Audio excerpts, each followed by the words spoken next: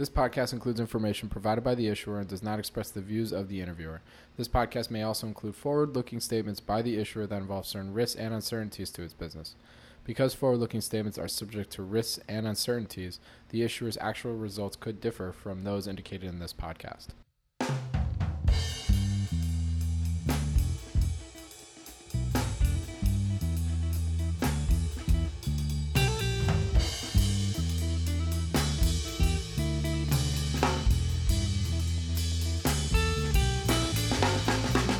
Welcome to the Planet Microcap Podcast.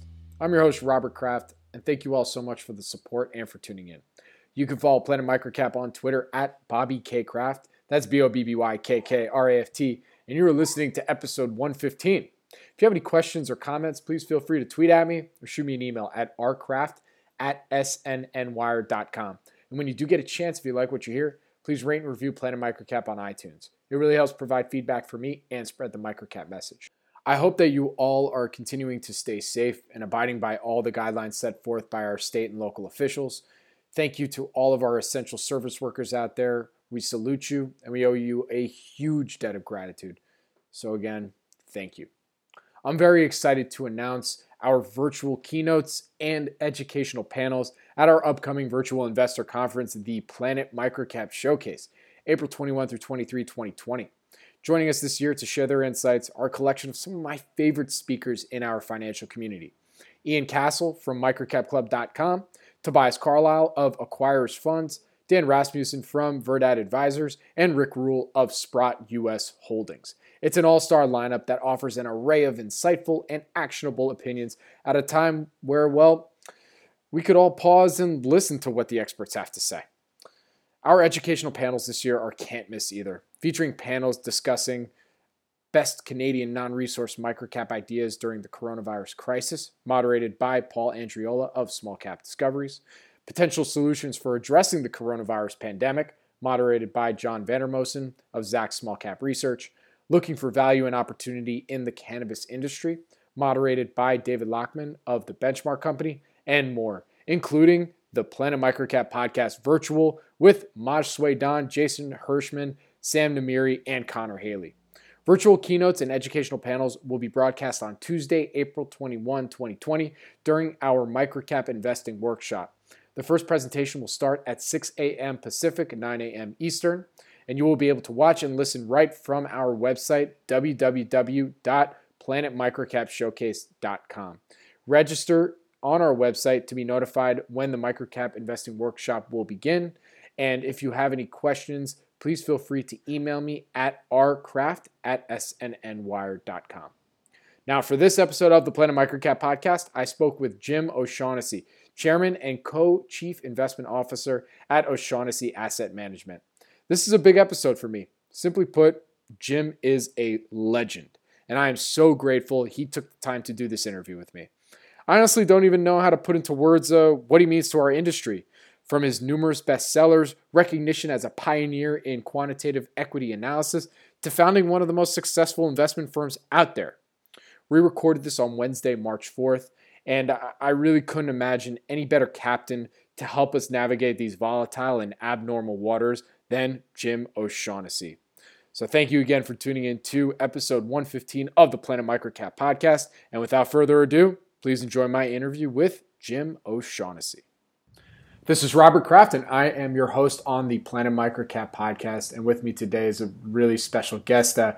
I know some of you have probably heard him speak before on many other podcasts, but probably more notably have read his book, because I think for most of us, his book was one of our first investing books. So with that, I'd like to welcome Jim O'Shaughnessy. He's the chairman and co-CIO of O'Shaughnessy Asset Management. Jim, welcome to the program. Thank you for joining me today. Thanks for having me, Robert. Looking forward to it. It's great to have you on, and really, I know you're super busy, so I really appreciate you taking the time here. My pleasure. So, to get started, I'd love to get your background. I know, again, a lot of people probably know a good amount of your background and how you got to where you are today. But for those who don't, let's kind of get that full picture.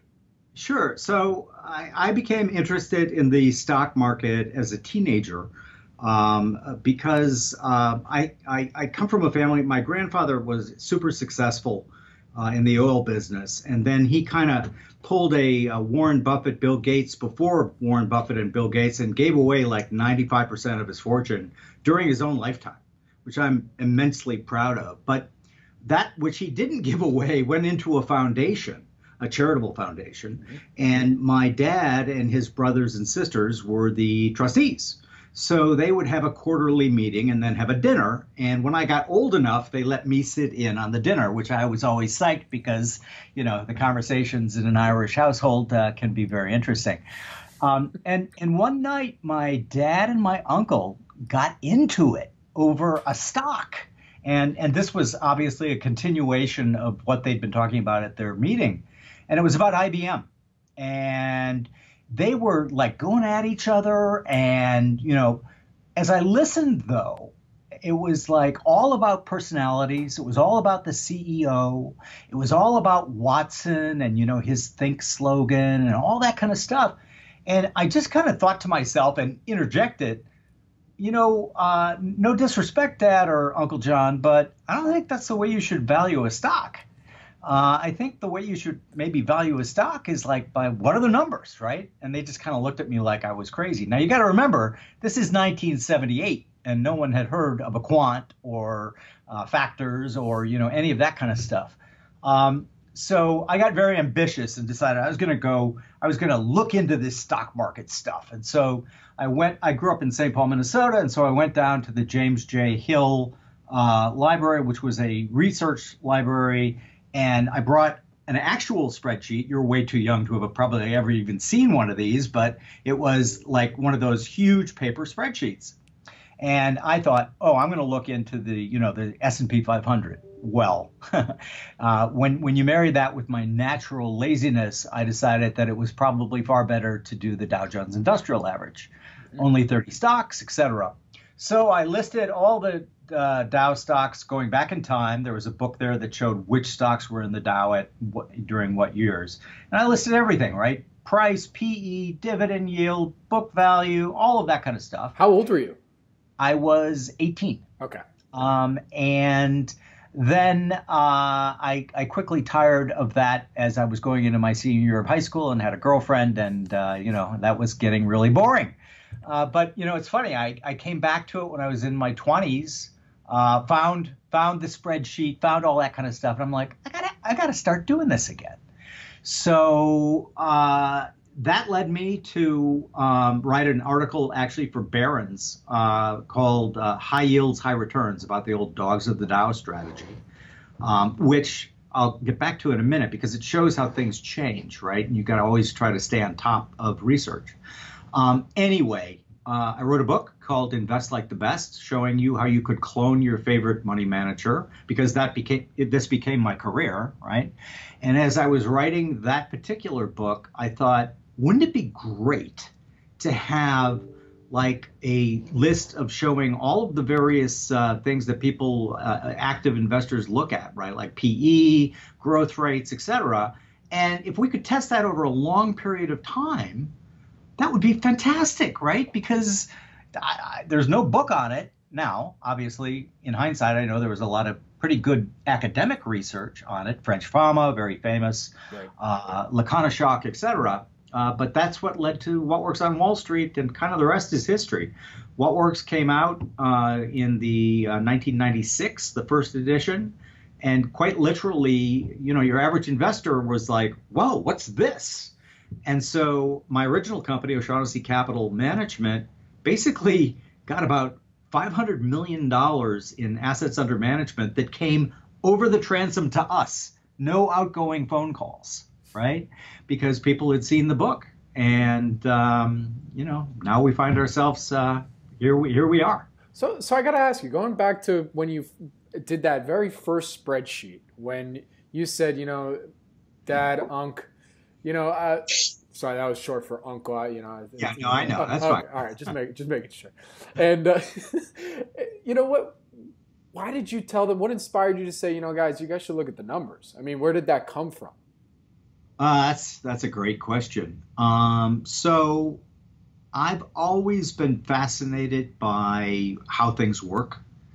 And, kind of early on, I became a big fan of Lewis Carroll, whose real name was Charles Dodgson. Most people don't know that he was the logician, right? That was his formal training. And he's written a lot, he wrote a lot of academic work, right, about logic and how you should approach trying to figure things out. And so I was into guys like him and others and quickly kind of developed a systems theory of trying to figure things out, right? In other words, don't look at like the story. Don't look at, what people are. I was also a magician when I was a teenager, so I knew all about misdirection, right? And so it kind of naturally sat in my brain that, maybe that CEO is telling me what to look over here because he doesn't want me to look over here. And so, I just kind of developed a theory that I actually wrote some term papers about how you could understand things much better by understanding their underlying structure, right? I wrote a piece in 1982, of all things, about why the USSR had to collapse. And it was because literally I was only looking at the underlying structure. I wasn't looking at any of the propaganda or any of that kind of stuff. I was looking at the structure of their system. And, it was a structure that was built on sand. And, you could keep it going for only so long. And so probably that, right? So probably, that was where my thinking was at. And so when I heard him arguing about, a stock, and then everything was a story, right? And a narrative and this is my opinion, right? And so I kind of instantly went, no, what's the underlying structure? And I think that's why I kind of popped off. They didn't appreciate it, by the way. I was just gonna say. I mean, I'm sure they were just like, we invite you to one dinner, and now you're telling us how we should look at stock. Get the hell out of here. Yeah, no, I was a cheeky bastard. There's no question about it. I kind of was from when I was a kid. I found a tape that my father had made. He interviewed me when I was 7 years old. And just to put it into context, I have a 6-year-old grandson now, right? And so anyway, I listened to this tape, and he's saying, well, Jim, what are you going to do when you grow up? And I said, I don't know, but I'm going to be really successful. And he goes, well, are you going to have a yacht? And I said, yeah, probably. and then he goes, well, what if I tell you that I don't like yachts and I don't want to go on that yacht? And my response to him was, who said I was going to invite you? So, Oh, that's good stuff. It's cheeky built into the DNA. Listen, we've only been talking for 10 minutes there, and I think I don't know if anything's changed. I think I love it. The cheeky, not the bastard part, the cheeky part. You know what I'm saying? Yeah, of course. Right. So, again, you guys have been around for a while with O'Shaughnessy Asset Management. And, on going to your website and really going through your actual investing philosophy and where you guys are at today, for both strategies, on the website, it states that the investment philosophy is that, you guys have conducted research covering more than 50 years of market data to identify the characteristics that have historically led to strong selection. I'm just curious, can you elaborate on how you've melded empirical fundamental research and quantitative equity strategies for stock selection? Sure, absolutely. And that will bring me back to that story about the dogs of the Dow.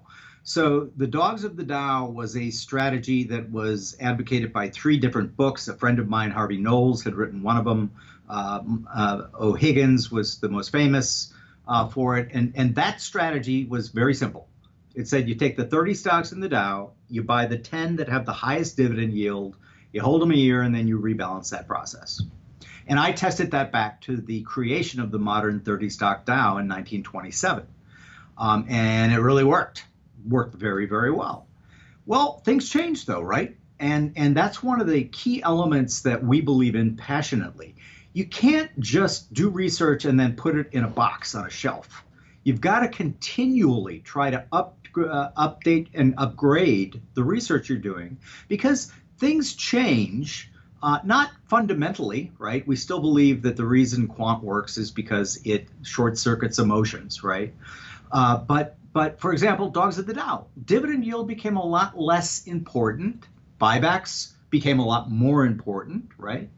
And so we developed a new dogs of the Dow that looked at shareholder yield, which is dividend yield plus buyback yield, right? That worked really, really well. But so how we marry fundamental with quant is pretty simple, actually. What we do is we have a fantastic research team, and they are voraciously curious. And as am I, as is Patrick, who's the CEO. And it's like, well, what about this? What about this? Have we thought about this? And so you mentioned you've been to the site, right? And you see a lot of things that you might not normally see. For example, a challenge to price to book, written by Travis Fairchild, one of our portfolio managers and a member of the research team. And how price to book isn't working as well because the underlying structure of companies today has changed dramatically. And there's so many intangibles, right, that they're not being valued. They're not being captured by price to book at all. And so we use a composite of value factors in most of our strategies. My original research and the current edition of What Works on Wall Street shows the results of a composite, or actually three. And price to book is in there, right? And now it's not because of the research that we continue to do. So what we do is always try to push forward on getting better definitions in the factors, getting better ideas about things. But what we don't do is our foundational ideas remain unchanged, right? Value, quality, shareholder yield, momentum. Those have worked in now we do the factors differently, right, than we used to. That's the evolution part. But the thing that I think really allows us to do well over time is if our various models say buy this stock, we buy it. If they say we do what's called dynamic rebalancing, which is monthly, we rerun the screens, right? And so if a stock shows up in all 12 months, guess what? It gets overweighted in the portfolio. So it becomes a conviction name. If it doesn't, it's underweighted in the portfolio. And same with selling, right? So if a stock shows up on the sell list, we just sell it. We don't say, oh my God, I love that stock. I really, really hate to see that one go. We literally, it's like when we look at the stock market, what we see is, the matrix with the lines going down. That's kind of the way we see things. It's like, we really don't care at all about narrative. We think most narrative is misleading and done after the fact, right? It's like, look at any headline, and I always joke about it on Twitter, right? But it's like, you could program an AI and you wouldn't notice the difference, right? Stocks today rally because Biden won, and if Biden had lost, stocks rally because Biden lost. I mean, people crave narrative, right? And there's a great book by Malcolm Gladwell. It's his most recent one, and it's called Talking to Strangers. Right. And one of the things that he highlights in that book, which I think is another reason why this approach works so well over time, is because we have what he calls a default to honesty. What does that mean? It means that as part of our evolution, as part of our DNA, human beings default to believing the person that's telling them something. And if you think about that for a minute, well, we better, because if we didn't, it would be Mad Max, Thunderdome, right? Because if we didn't trust other people and trust them enough to work with them and create a society, etc., things would be very bleak indeed. The problem, of course, comes when people are lying to you, right? And so when you default to honesty, you don't really look for that lie. Well, numbers, right? The numbers, now, of course, they can fake the numbers, right? And if those are fake, then, you might get caught up thinking of Enron here. But Enron scored horribly on two of our factors that precluded it, right? So interestingly enough, we just think you get to a much clearer picture by ignoring narrative, by ignoring emotions, by ignoring all the things that we think trip up investors, and doing continual research.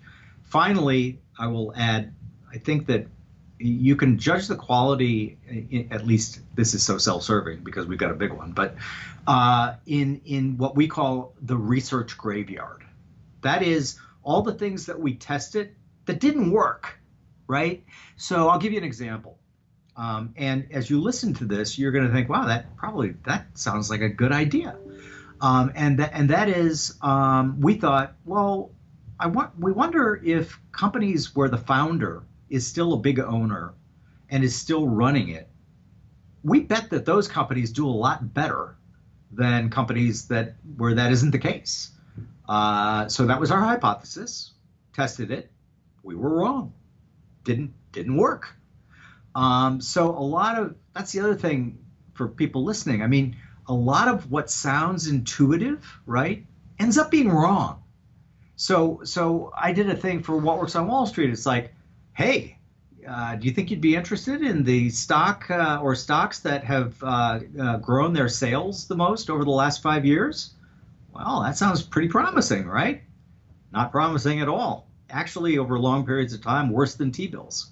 Why? Because those stocks get super popular. People price them to perfection. Perfection very rarely happens. They disappoint, and people bail, faster than you can say, uh-oh. So that's kind of our approach. It remains, the underlying foundation remains the same.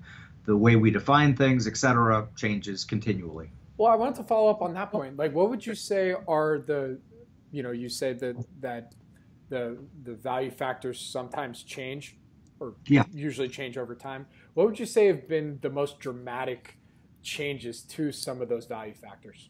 So the importance of free price cash flow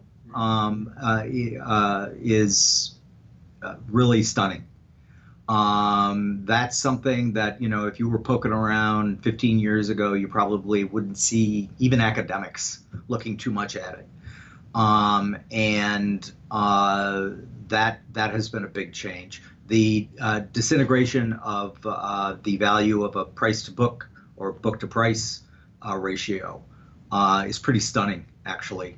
And again, that is probably due to this systemic change in the way companies are operated today, right? So brand value, intangibles, those things are hugely important in today's modern economy, right? And they don't get captured in price to book. So what we always try to do is we're always, everything we do is probabilistic, meaning I used to joke that we are deterministic thinkers living in a probabilistic world, right? And that gets us into all kinds of trouble, right? And so we're very probabilistic. We look at, okay, what's happening here? Oh, look, it's disintegrating. Wonder why that is. And we do a deep dive, usually find a reason. There's a great paper by one of our O'Shaughnessy research partners who writes under the pseudonym Jesse Livermore on our site, which takes a look at why prices do what they do. And it's like a tour de force. Lots change, but I want to emphasize, underneath it all, not much has changed at all, right? So, for example, you're a microcap guy. I love microcap. It's my favorite portfolio, and it's my favorite portfolio because scarcity, right? When there is so little in people looking at things and analyzing them, we love spaces like that, right? Because if you were going to buy like the Russell Microcap Index, I'd say don't do it, because it can, A, it's not really a microcap, right? B, it contains all of the stocks, 80% of which are horrible. Mm-hmm. That's the other thing we love about microcap, is that there are diamonds in the rough. And man, they're real diamonds and they're very shiny, but you got to search for them. So in the case of our microcap strategy, it's half momentum based, right? So growth oriented, and half value based, right? So you can pick up in lots of really, really interesting companies where virtually no analyst coverage. So lots of inefficiency, right? And that's a place where, I have a lot of friends who are microcap aficionados, and they're like, but Jim, this is the place where it's got to be pure fundamental analysis. And I'm like, sorry, man, factors work beautifully down here because nobody is looking at them. Right? You get these crazy deviations, right? A company that, might have increased earnings, 100% year over year for the last 3 years, and it's still priced at a PE of 8. I mean, that's fantastic. Not so much. I mean, I just, maybe not so much anymore, but I mean, there's still a few that are out there like that. Right. But, it's funny when you say this because I've done a few interviews with, people who started off as individual investors and really focused in on microcaps. And now, they have a family office, or they have their own fund, and they have multiple millions under management. And I thought of this morning when I was thinking about bringing you on, for our interview today. I was like, you remind me, that subsect reminds me of that pro athlete that, goes back and does a pickup game when they think about their, microcap investing upbringing. Just like, I just want to go, just wish I could go back to those days and just pick individual stocks, and nobody's watching me, man. This is the best, Well, that's the thing that's so great about microcap, right? Is we have a strategy that's still open.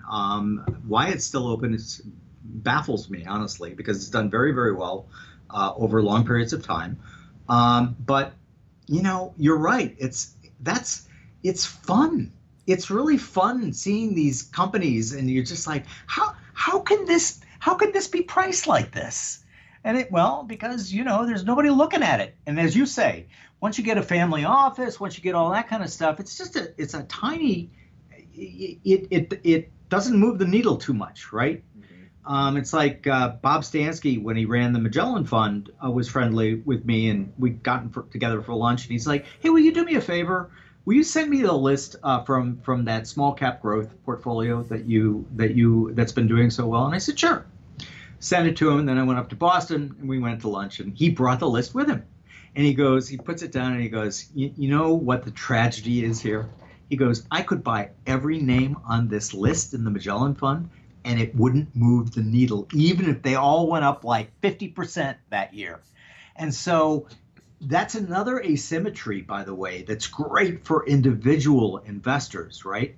For the most part, you're not competing against guys like me, right? We have a fund, and there are some other funds, but it's a passion, right?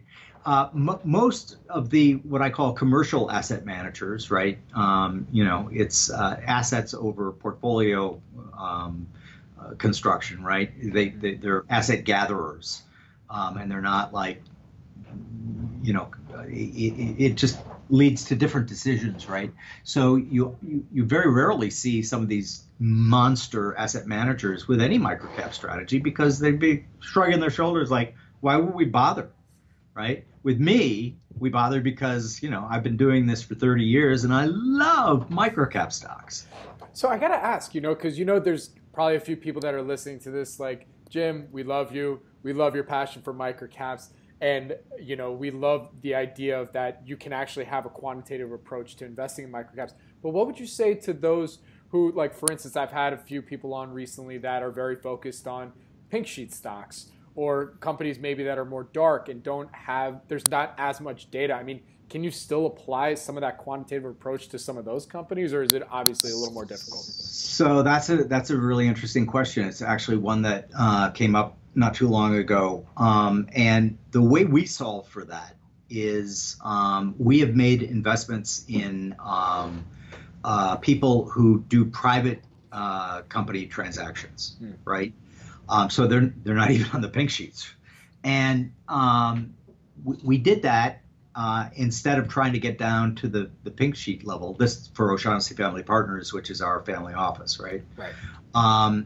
Because when we were looking at the pink sheets, And the lack of data, the sketchiness sometimes of the data, Sometimes. made it, for us at least, we're not going to go there. Now, look, I'm also, there are many paths to heaven, right? I happen to believe very passionately in being a quant because, more honestly, because it short circuits all of the emotional problems that we have when faced with investing, right? But there are other people, right, who I have some good friends who are pure fundamental guys, right, in the microcap space, and they've done very well. And I'm there is not a one size fits all in investing. Right. It's like people often ask me, well, Jim, what's the best strategy? And I answer, the best strategy is one that you can stick with through thick and thin, and that you're comfortable with, right? That you feel, yeah, that's right for me. And that's very different for very different people, right? So, like, I have a huge appetite for risk, and I always have. No risk premium. And so there are other people, though, that would like freak out if they had to take that kind of risk. And so when I was younger and designing all of the strategies for my original company, O'Shaughnessy Capital Management, I was in my 30s, early 30s, and I'm like, I'm going to design all these strategies for me, right? And so they had massive alpha, but they also had massive swings. And, reality came and knocked and said, hi, Jim, we want to have a little chat with you. Most people don't like that. And as I thought about it over time, it's just, I've come to the position that you got to do what feels right for you, right? And so if you're a pure fundamental guy, right, and you want to use intuition, you want to use all those things, and try to saddle a person like that with a quant process which is highly mechanical in nature, it's not going to work, right? Just like asking me to listen to what a company CEO has to say. It's not going to work because I'm so programmed in my mental maps, right, that this person is lying to me. and so, different strokes, right? No, of course. So, I actually just saw you speak at the Microcap Leadership Summit in Chicago. Speaking of, very successful microcap investors, I think that's probably one of the, I'd say it's probably the greatest gathering of successful microcap investors. Yeah, it was that was really a great conference. Oh, it's the best. And so shout out to Ian and Mike. Want to make sure that they're, I'm just very thankful. I'm going back again in 2020. And during during your speech, I mean, you provided some of the best sound bites. I think you liked and retweeted a few of mine. I was doing some live stuff, I think if this doesn't ever work out, you could hire me to be like the live quote person. About Boswell and Johnson, right? Boswell followed Samuel Johnson around, and he's who made Johnson famous. It wasn't Johnson. So I had to ask you about a few of them. Well, I know you don't have too much time, but I have to ask you about a couple of them. So sure. There's one that you said that you actually alluded to a little earlier that I think was my favorite one. You said, you said human nature hasn't changed in millennia, and there's your edge. Fear, greed, hope, and ignorance are the four horsemen of the investing apocalypse. So, for those who weren't there for the speech itself, love to hear you elaborate a little bit more on this. Sure. So, everyone is, well, not everyone. A lot of people are trying to say, there is no edge left in the market. Right there, everything you've got the algos, you've got the information efficiency, the amount of data available, et cetera. And so that led me to come up with that line, which is, markets change minute by minute. Human nature barely changes millennia by millennia. There's your edge. You're the last sustainable edge is arbitraging human nature. And by that I mean the crisis, well, okay, let's take the current times we have right now, right? So coronavirus, a new threat, right? So how do human beings react to new dangers as opposed to old dangers? Well, you can study it, right? Old dangers, they get inured to. They don't worry about it, right? So it might be vastly more statistically probable that you're going to die of the regular flu than this particular flu. But we get freaked out when something new as a threat comes, right? It's baked into our DNA. And so the idea of arbitraging human nature is look, markets day to day, unpredictable. Human nature day to day, highly predictable. And so when you see things like the sell-off or the run-up, you go back to the financial crisis and look at that. You go back to the .com and look at that. It's fascinating because it's the same. If you understand investing history, right, you go back. It's like we have a guy here who that's what he does, right? He does all the financial history. Because when you go back far enough, you see same thing. So railroads, what did investors do? They overbid them. They got excited. It was a brand new technology. This is going to change everything. And of course, crash and burn. And not just once, twice, 3 times, right? And then what did they do? They did the same with radio, RCA. They did the same with motion pictures when they came out with the first talkie, right? What did they do? They bid up, I think it was Warner Brothers. It was up, I don't know, 550%, because what's predictable is that when interesting good things happen, right, we get so pumped up and we get so excited about it. Like the .com, that was like amazing because it was pure mimetic behavior. And that's another thing I'm into, right, which is mimetic behavior is basically means you copy other people. And if you study mimetics, you understand that mimetics drive a ton of human behavior. And so I always said, you know, in line with the quote about arbitraging human nature is that, you know, the stock market is a complex adaptive system with feedback, right? And normally it's relatively efficient because people's views are heterogeneous. In other words, you might sell me a stock and I'm buying the stock, right? And we can both be right. You're selling it for a different reason than I'm buying it, right? And so heterogeneous opinions are very important to auction markets. You got to have a lot of different opinions, right? Because then things net out, and that's why people who believe in price contains everything, right?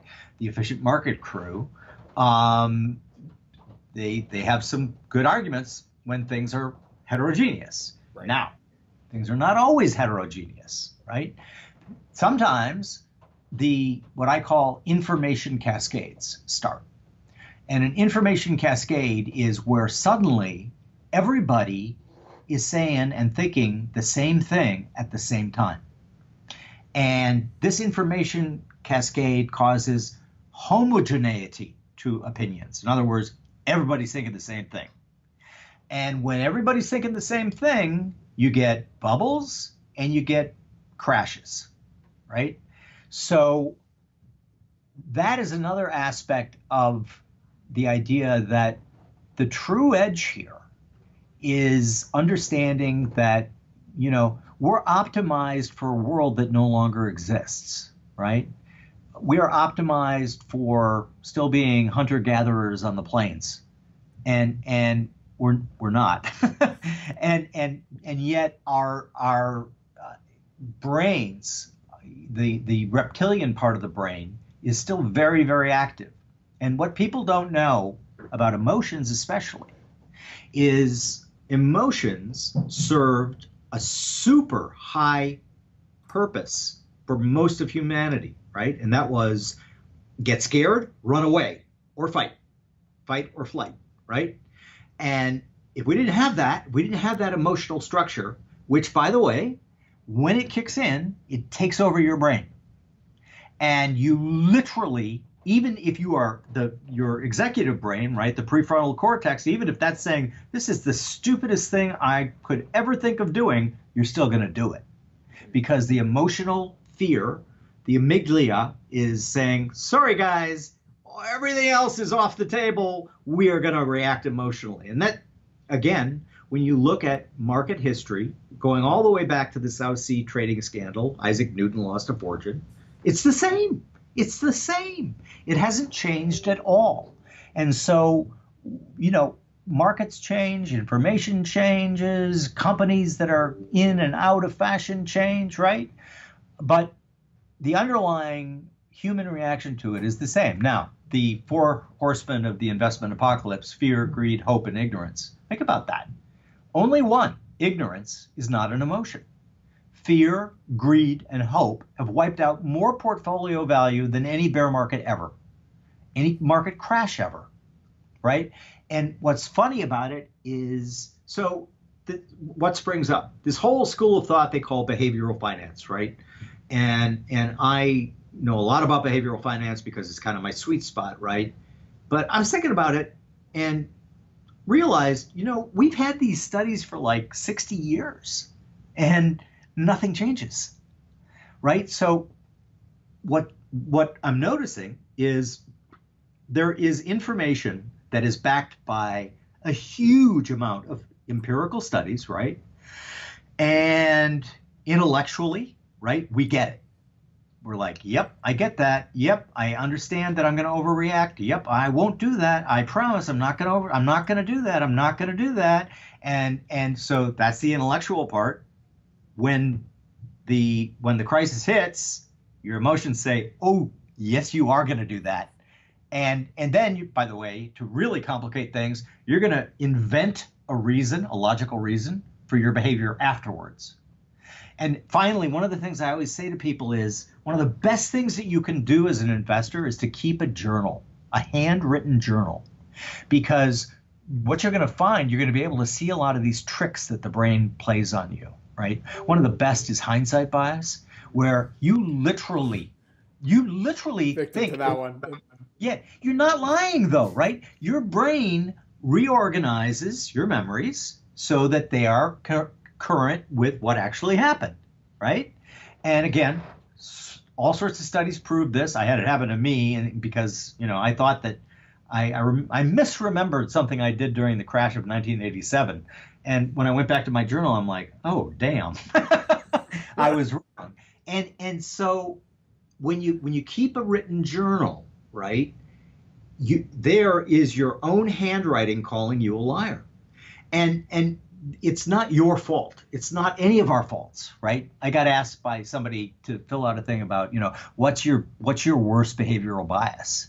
And I answered, being a human being, because we all have them, and we come out with pretty similar software in our brains, and that's evolution, and that is right etched into your DNA.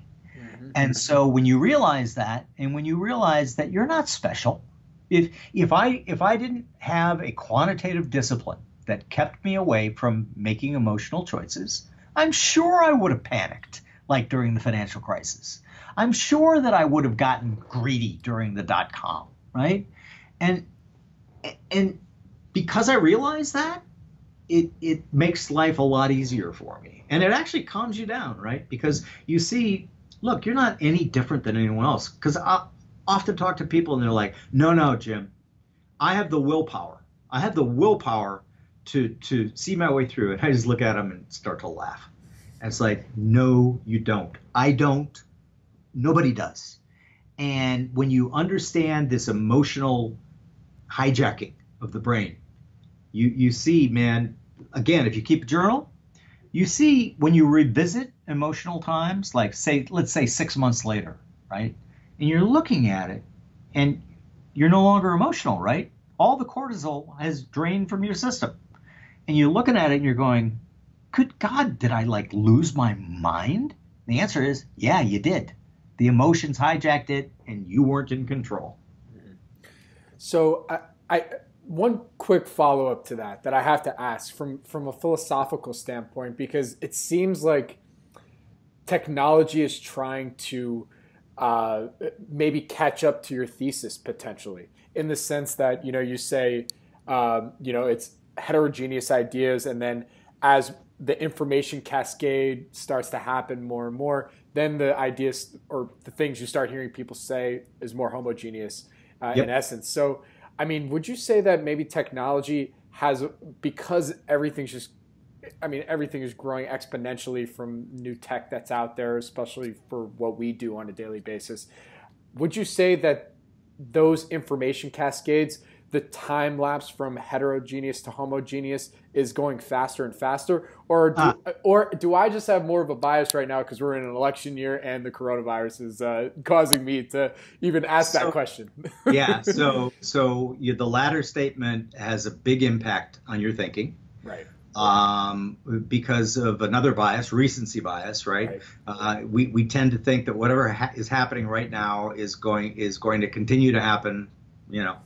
If it's bad, it's going to be bad forever. If it's good, it's going to be good forever, and that's wrong. But to the first part of your question, yeah, maybe. I don't know. It's something I've been thinking about a lot, and it's like I don't value my opinion very highly. I don't value other people's opinions very highly either. I mean, everyone has one, right? And it gets worse when, like, you're on social media and everyone thinks that they're an expert at everything, and they're deluding themselves, and they're not. And so social media amplifies, certainly, absolutely. Does it amplify for the good or for the bad? Almost always for the bad, right? Because again, we are fear-based creatures. And, if it bleeds, it leads.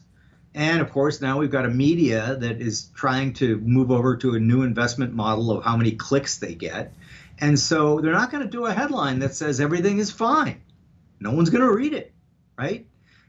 What the headline's got to be is danger, danger, you're going to die. Everyone's going to die. Hit the button. Exactly. Right? And so, I've seen people who normally I would look at as very sober, kind of thoughtful people literally melt down on social media, say, for example, over the coronavirus. They have melted down. And when you expose yourself to this without a mindset or a mental model, and that's something we could talk like hours about, because that's what I'm kind of obsessed with right now, with a mental model that is not calibrated right, I guess is the nicest way I can put it. And if you have a poor calibration to your mental model, you're going to let things, external things, control your thoughts, your emotions, everything. And again, if you know about history, there were a bunch of guys in Greece and Rome called the Stoics who you should read, because they have a very good message for you. And that is, don't concern yourself at all or worry about something where your direct action can't change the outcome, right? So fill in the blank, crisis du jour. There's still a large percentage of us humans who think that, by golly, I can change that. And I can change it by going on Twitter and screaming. No, you can't. It only is going to change you, and for the worse, because your decision making is going to break down very badly, and you're going to make very bad decisions, and then that compounds negatively, right? And so, yes, I'm still thinking about it, but I definitely see social media in particular as having an amplification effect on market moves, speeding them up a little, right? Because, back in the day, you read a newspaper, you read a physical newspaper, right? And things were slower. If you really want to just like kind of freak out, just go watch on YouTube. Watch like Eisenhower's farewell speech. Watch John Kennedy speak. And you're going to think a lot of things. One of them is, God, we got a lot dumber over the last 60 years than these guys, because but they had a different societal map, right? things were much slower. You had time to think about things. And now we've sort of put everything on a hair trigger, right? And I used to joke, imagine if Twitter were around during the D-Day invasion. It would have failed. Because if you know your history, D-Day was a cluster you know what. Everything went wrong. They dropped paratroopers miles from where they were supposed to be dropped. You know, they didn't have the appropriate number of ships. Everything got screwed up. And yet it was the invasion that turned the tide of the war and won it for the Allies, right? And so because of this hyper availability, if you will, what happens is we tend to go looking for things that confirm our priors, right? And so again, social media, you can find that real quick, right? And you can have it just be a member of your tribe, and everything is an echo chamber. And what happens, unfortunately, is that it doesn't change the quality of your decisions. It does change your certainty that you're right, right?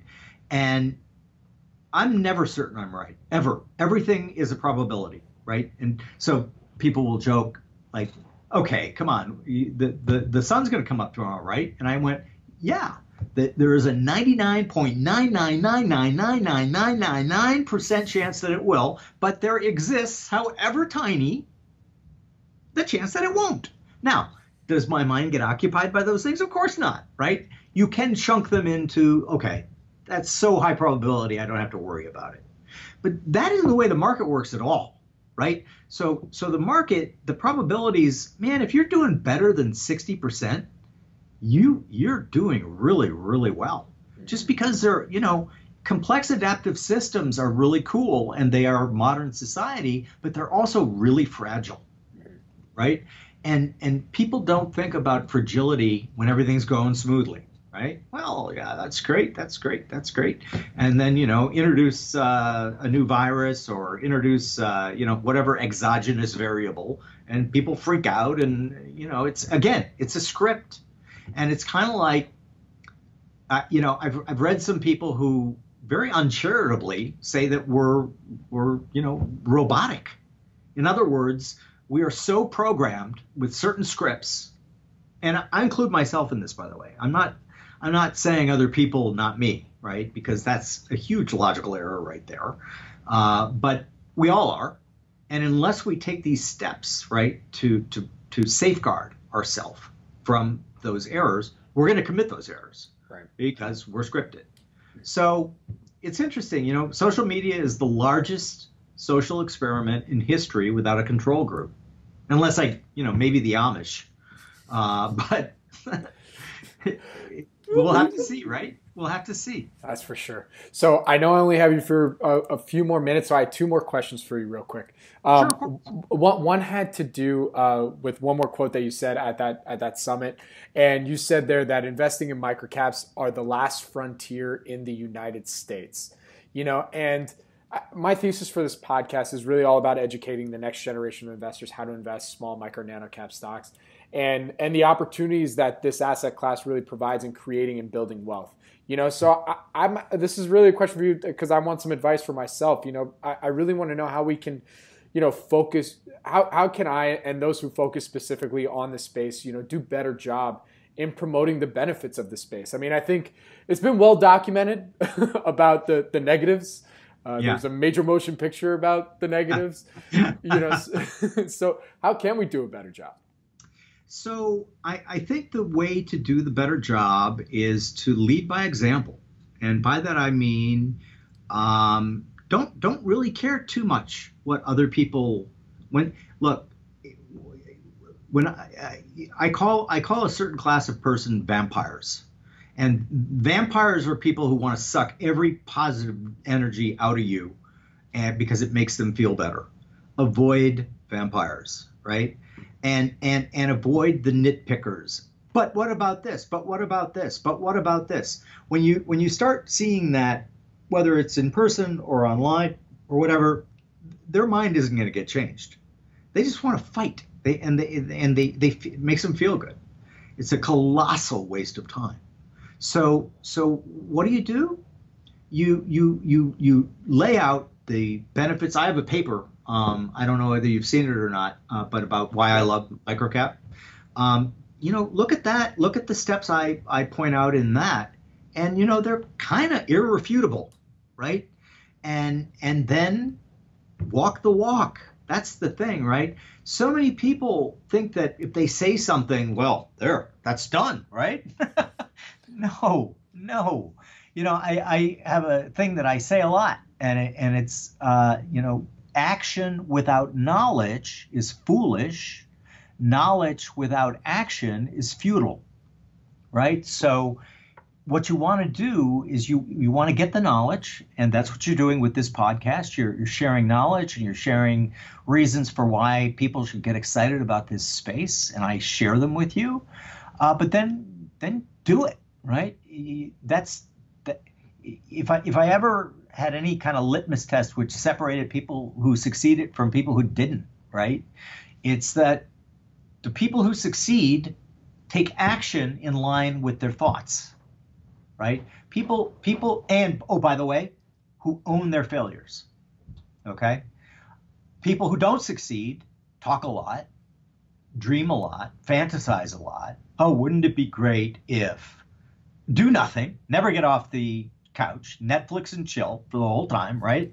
And whenever anything goes bad, they point the finger. It's somebody else's fault.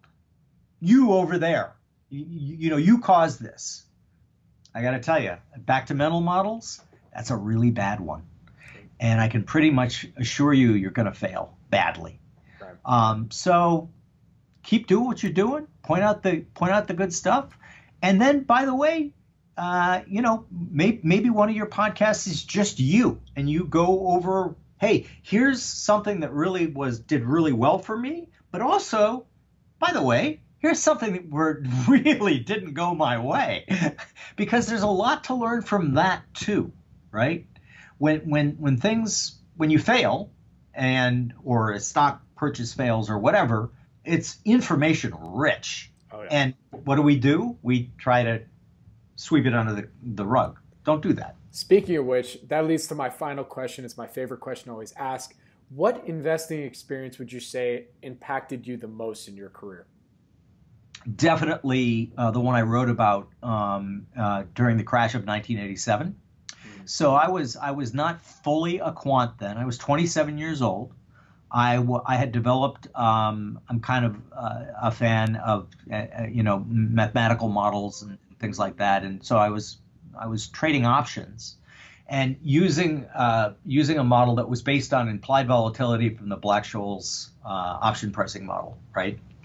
There was a lot of information in that. That's one other thing I'll sneak in. If it's a mathematical anomaly and somebody talks about it, it goes away.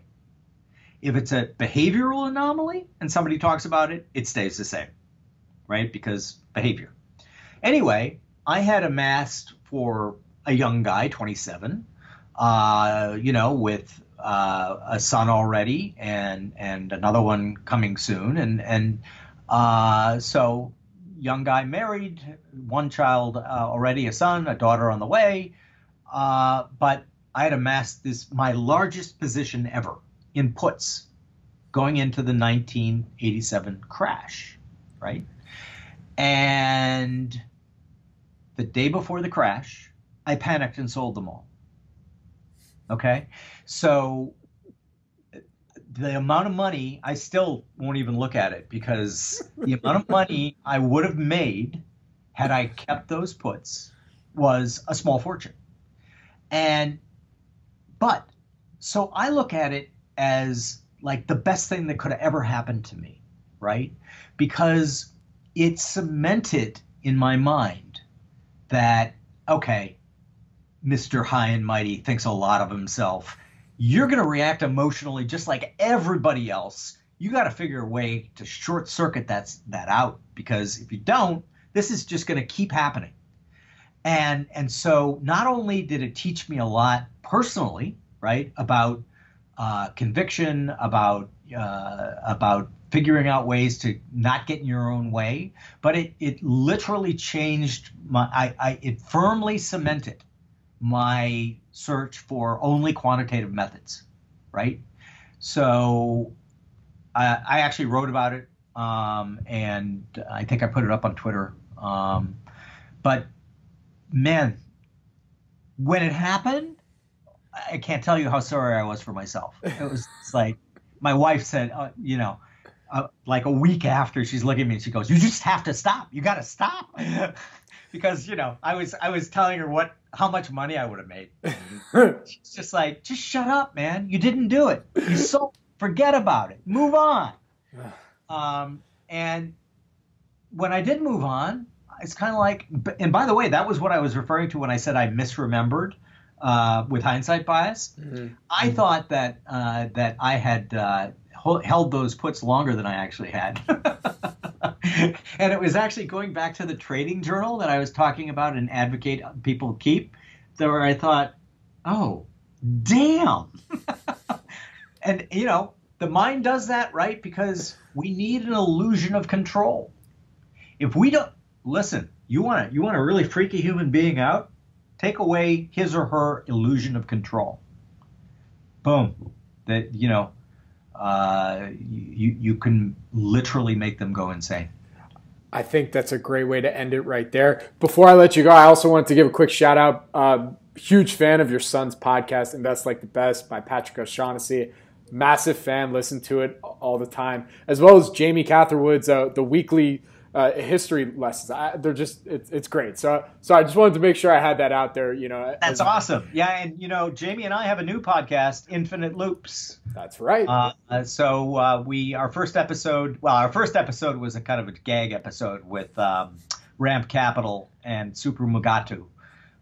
Which was really fun. Oh, our first real episode was with Jim Chanos, and we learned a lot.